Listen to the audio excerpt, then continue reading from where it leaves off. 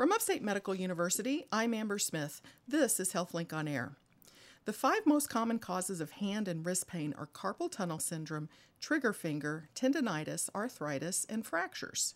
Here to talk about each of these conditions is Dr. Michael Schreck. He's a hand and upper extremity surgeon and a clinical assistant professor of orthopedics at Upstate. Thanks for being here. Thank you. Appreciate it. So let's start with carpal tunnel syndrome. I've heard that 1 million adults in the U.S. are diagnosed each year. Yes. So carpal tunnel syndrome is very, very common. Again, one of the most common things we see in our clinics is hand surgeons. And so what carpal tunnel syndrome is it is a compression of the nerve at the wrist. The name of this nerve is the median nerve. So what happens is this compression of this nerve is what causes the symptoms of carpal tunnel syndrome, which typically are numbness and tingling in the thumb, index, middle fingers, and part of the ring finger, as well as sometimes pain. And sometimes when the condition becomes more advanced, you end up having clumsiness in the hand and fingers. So does it happen because of overuse? Are you using your hands too much or doing the wrong things with your hands that causes this? It's a very good question. So we're not entirely sure why carpal tunnel syndrome occurs. There are certain things associated with it, including diabetes and other medical issues. As far as the whole overuse thing, it can be associated with repetitive motions with the hands and certain tasks that you repeat over and over again. The jury is still somewhat out regarding the repetitive motion things, but certainly it is associated with carpal tunnel syndrome. Okay. So symptoms would be some tingling. Mm-hmm. What else would lead a person to your office? Okay. So, typically the most common symptoms are numbness and tingling, again, in the thumb, index finger, long finger, as well as the half of the ring finger. And additionally, people will also sometimes complain of pain.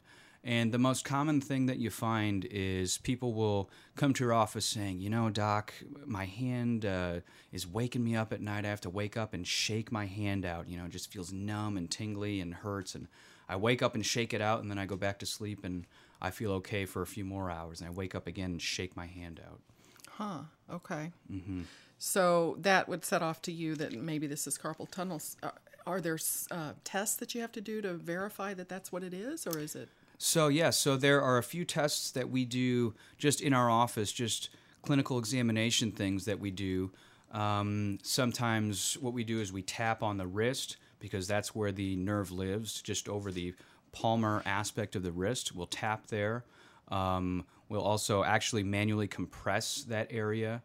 And oftentimes those types of maneuvers will bring on the symptoms of carpal tunnel syndrome. It'll recreate those symptoms that the patient has been having. And then that's what they've got. Yes, typically. And so then to take it one step further, there are also studies that we can perform that are known as nerve studies that actually a neurologist performs, in which you test the conduction of the nerve, and that can tell us how healthy the nerve is and if in fact the patient does have carpal tunnel syndrome. So is surgery the only treatment? So typically, surgery is the only definitive treatment, meaning that there are other conservative things that you can try. Some people will try splints to wear at night to keep the wrists straight. What we find is that when you bend the wrist in certain ways, it can bring on these symptoms. So sometimes people will try night splints. Additionally, sometimes you can provide a steroid injection actually into the carpal tunnel, and that will alleviate symptoms for a period of time. But typically you need to have surgery done in the form of releasing the carpal tunnel in order to completely resolve the symptoms. So once that carpal tunnel is released, is that a cure forever, or is there a chance this would develop back? That's a very good question. So it can recur.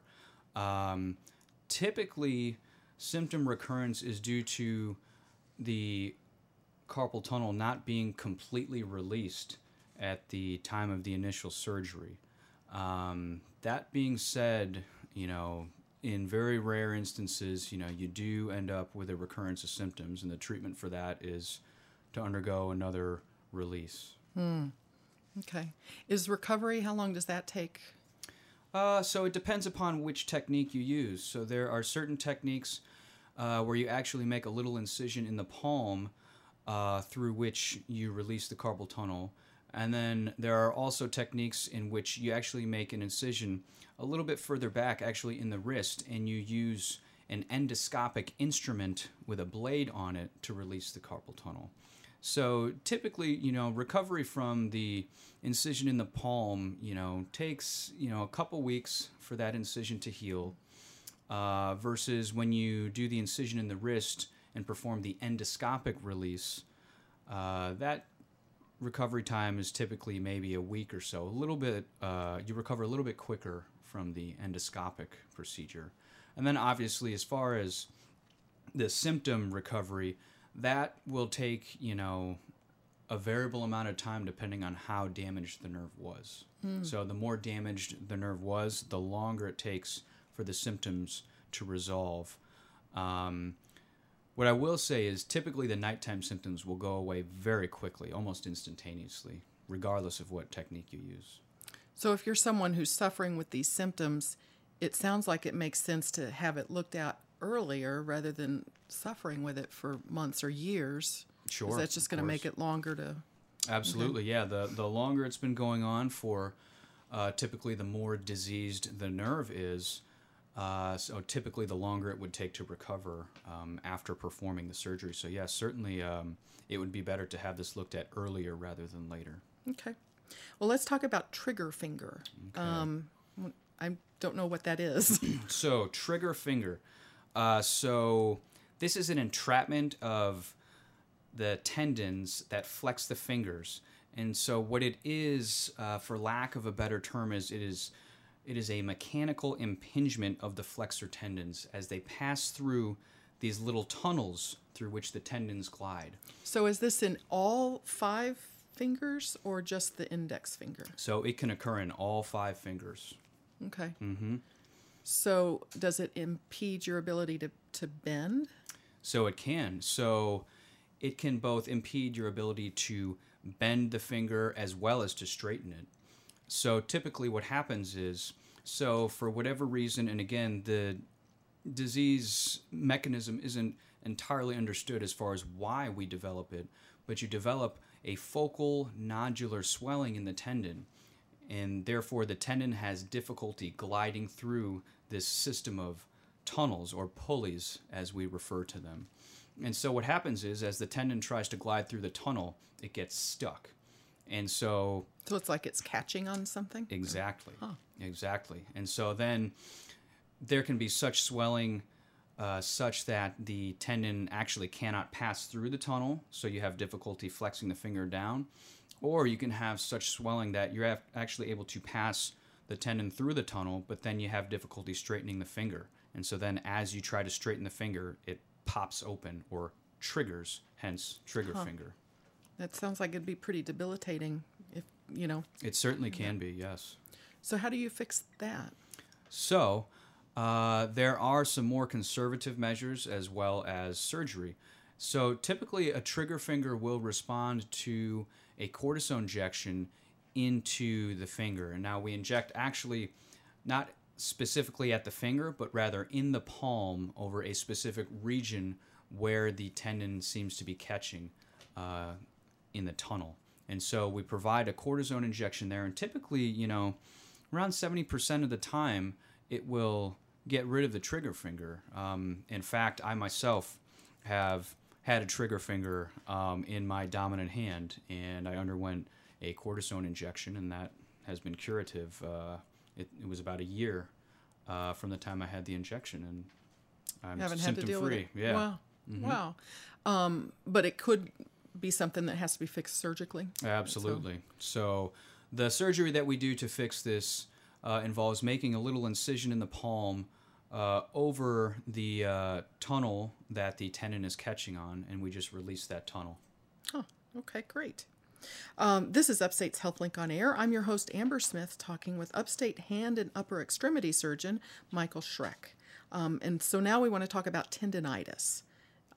So that's inflammation. Itis means inflammation, but Yep. what is the tendon? Could be anywhere in the hand, or Yeah, so tendinitis is, kind of a continuum of what we refer to as an entrapment condition. So it's similar to trigger finger in that you end up with some sort of inflammation which causes swelling in the tendon, and then these tendons, and it can be anywhere in the hand or wrist, the tendons again end up having this mechanical impingement type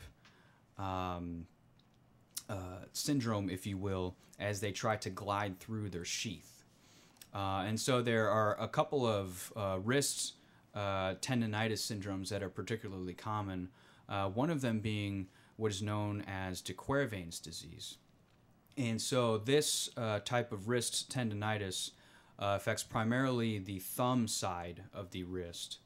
And so typically these people will end up with symptoms of, pain over that area of the wrist, and pain with certain maneuvers such as twisting a doorknob, or, kind of what I refer to as almost, a hammer strike wrist motion, where you move your wrist in that, typical maneuver that you would use to, hammer a nail into a board or something. so when I hear about an inflammation, I think of ibuprofen. Does that not help in this situation? Yes, ibuprofen can be very helpful Oh, it can. in wrist tendinitis syndromes. Okay, but at some point it may become a surgical issue, or Yeah, so it can. Again, a common theme with these types of issues is that they can be treated conservatively using anti-inflammatory medications, cortisone injections, and things of that nature. Also, bracing can be very helpful. And then if those measures fail, then we talk about performing a surgery, again, in which we release the tendons from the sheath or tissue that is constricting them. okay. Now, is arthritis similar to tendinitis?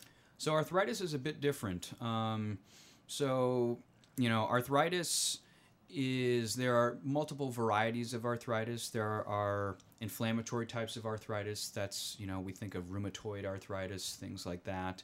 And then there's just plain old garden variety osteoarthritis, and we can, kind of think of that as just wear and tear over time. And so what arthritis does is it destroys the joint surfaces, which are comprised of cartilage.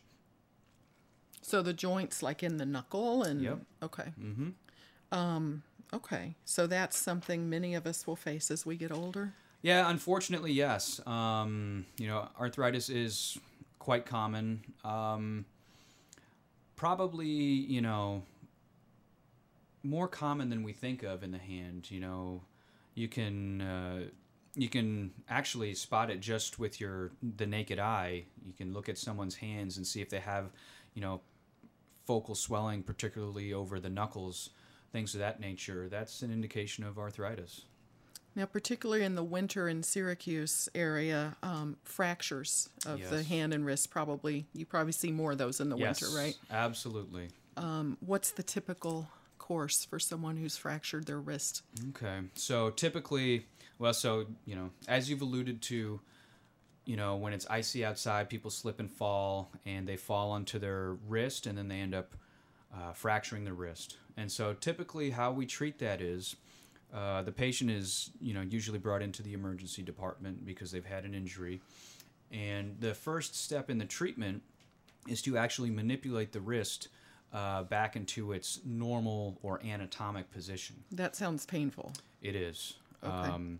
And so typically to control pain for that, we will provide medications, through an IV in order to lessen the pain. And we can also do an injection of numbing medicine actually directly into the wrist as well to control with the pain of that particular manipulation maneuver.